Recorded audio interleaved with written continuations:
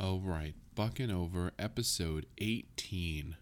Daily overs are at 6, 9, and 2. Our season win total sits at 8 out of 65. We've got game 2, Pirates Brewers, over under at 7.5. I'm already sick of seeing Milwaukee. I really am. Colton Wong aside, and we'll get to him. He had a nice little play. I know it's been 2 series, but the Milwaukee Brewers, I need them to get out of my life now. Pirates did fix the first inning problem they've been having. Unfortunately, Ashby also fixed the first inning problem, the second, the third, all the way into the sixth. And is someone in the Pirates listening to my podcast? Someone in the front office? Are they listening? Because I saw some lineup moves.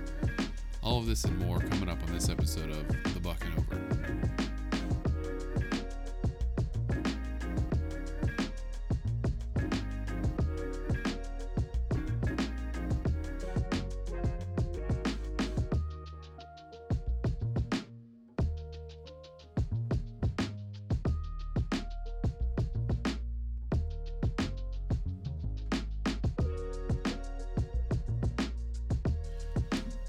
Right.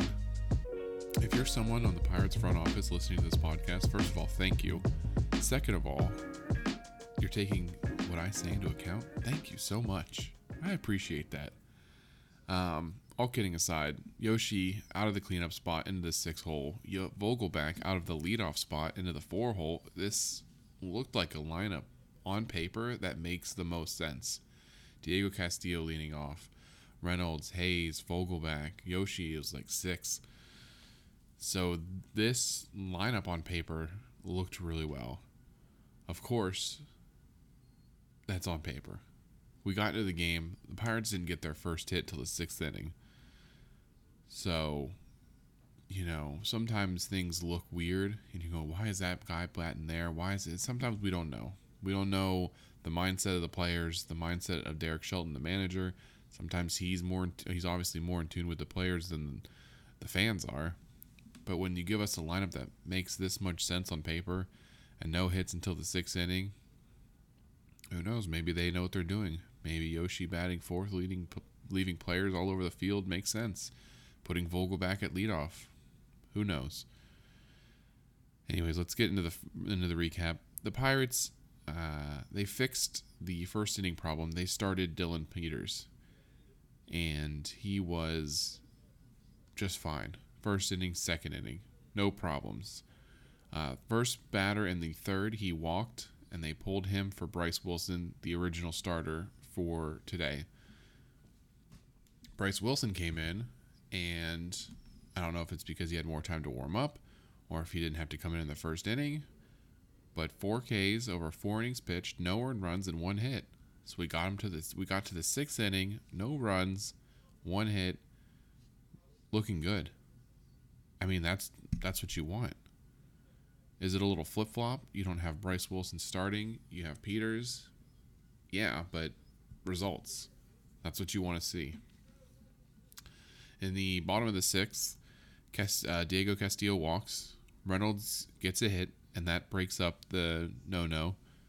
And then Hayes grounds into a double play, and stupid Colton Wong made a nice play, dove for the ball, flipped the ball out of his glove to the shortstop covering, double play, but that did score Diego Castillo, and it's 1-0.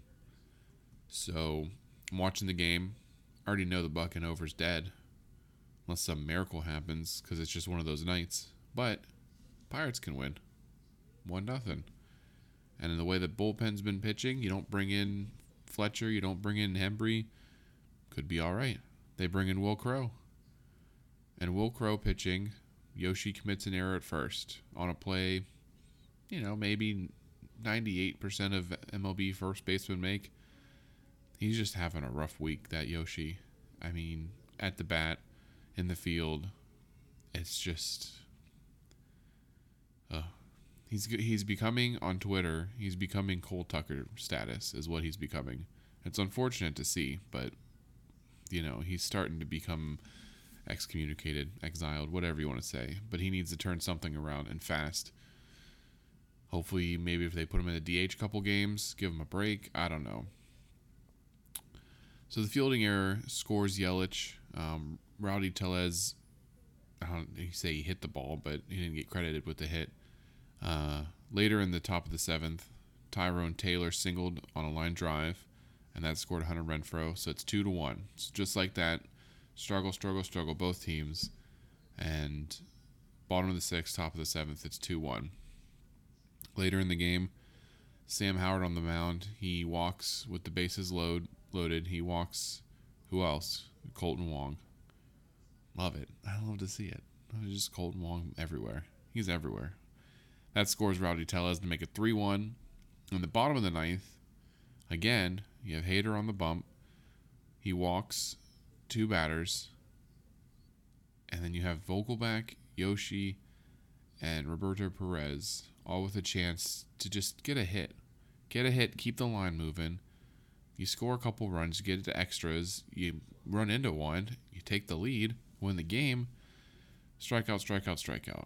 Now, Hader is a very good pitcher and hard to hit. And if you get down 0-2 like Perez was, I mean, you're dead. But when you see people walk into Hader, you get a little more patient, and they were. It's just,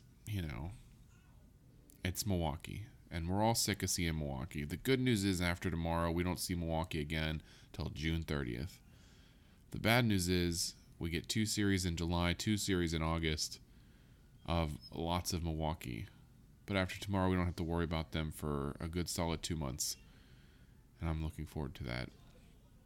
So, the Pirates, 8-10. The daily overs are now at 6-10-2. Looking around the league, last episode I mentioned Arizona, who beat the Dodgers, or was winning against the Dodgers. They ended up beating the Dodgers last night, so took the money line today, and it cashed. This bad teams back-to-back thing, there might be something there. The only problem is you have to determine what a bad team is. Like you have the White Sox 7-10 against the Royals 6-10. Are either of those guys worse than the other? I don't know. I consider the White Sox a decent team. So, I mean, who knows? For that bet, though, we are looking at the Athletics and the Cubs. The Athletics currently, at the time of this recording, 1-0, middle of the fifth, against the Giants, 13-5. So, out of the Athletics, I don't know if they're necessarily a good or a bad team, but they're 9-9. The Cubs, 7-10, against the Braves, 8-10. Oh, 6-3 in the top of the 10th. So they just hit 3 runs in the 10th inning. How about that? How'd that happen? Let's do a little live. Oh, Patrick Wisdom homers on a fly ball to center field. Look at that. 6-3. So if you consider the Cubs a bad team and the Braves defending World Series a good team, tomorrow you should be looking at the Cubs money line. Now, the Athletics don't play tomorrow.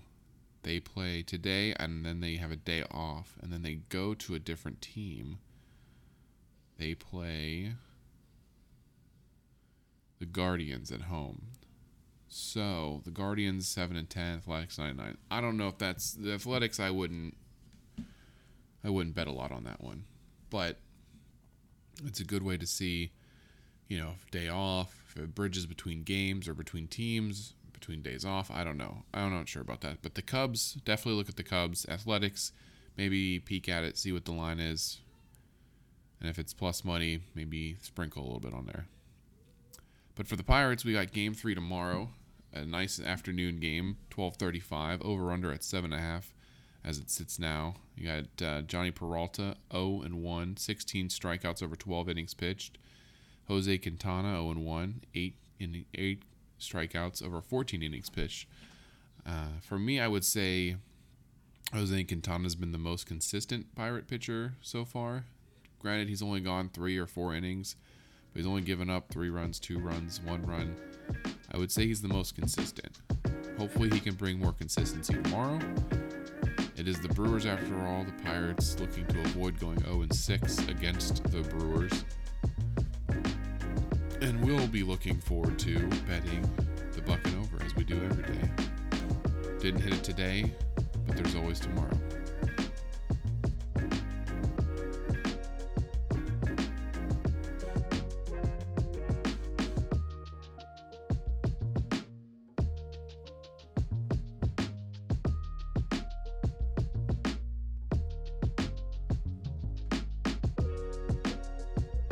enjoying the Buckin' Over content, be sure to follow me over at Twitter at Buckin' Over, TikTok at The Buckin' Over, and on YouTube, The Buckin' Over, to follow along with your buckos all year long.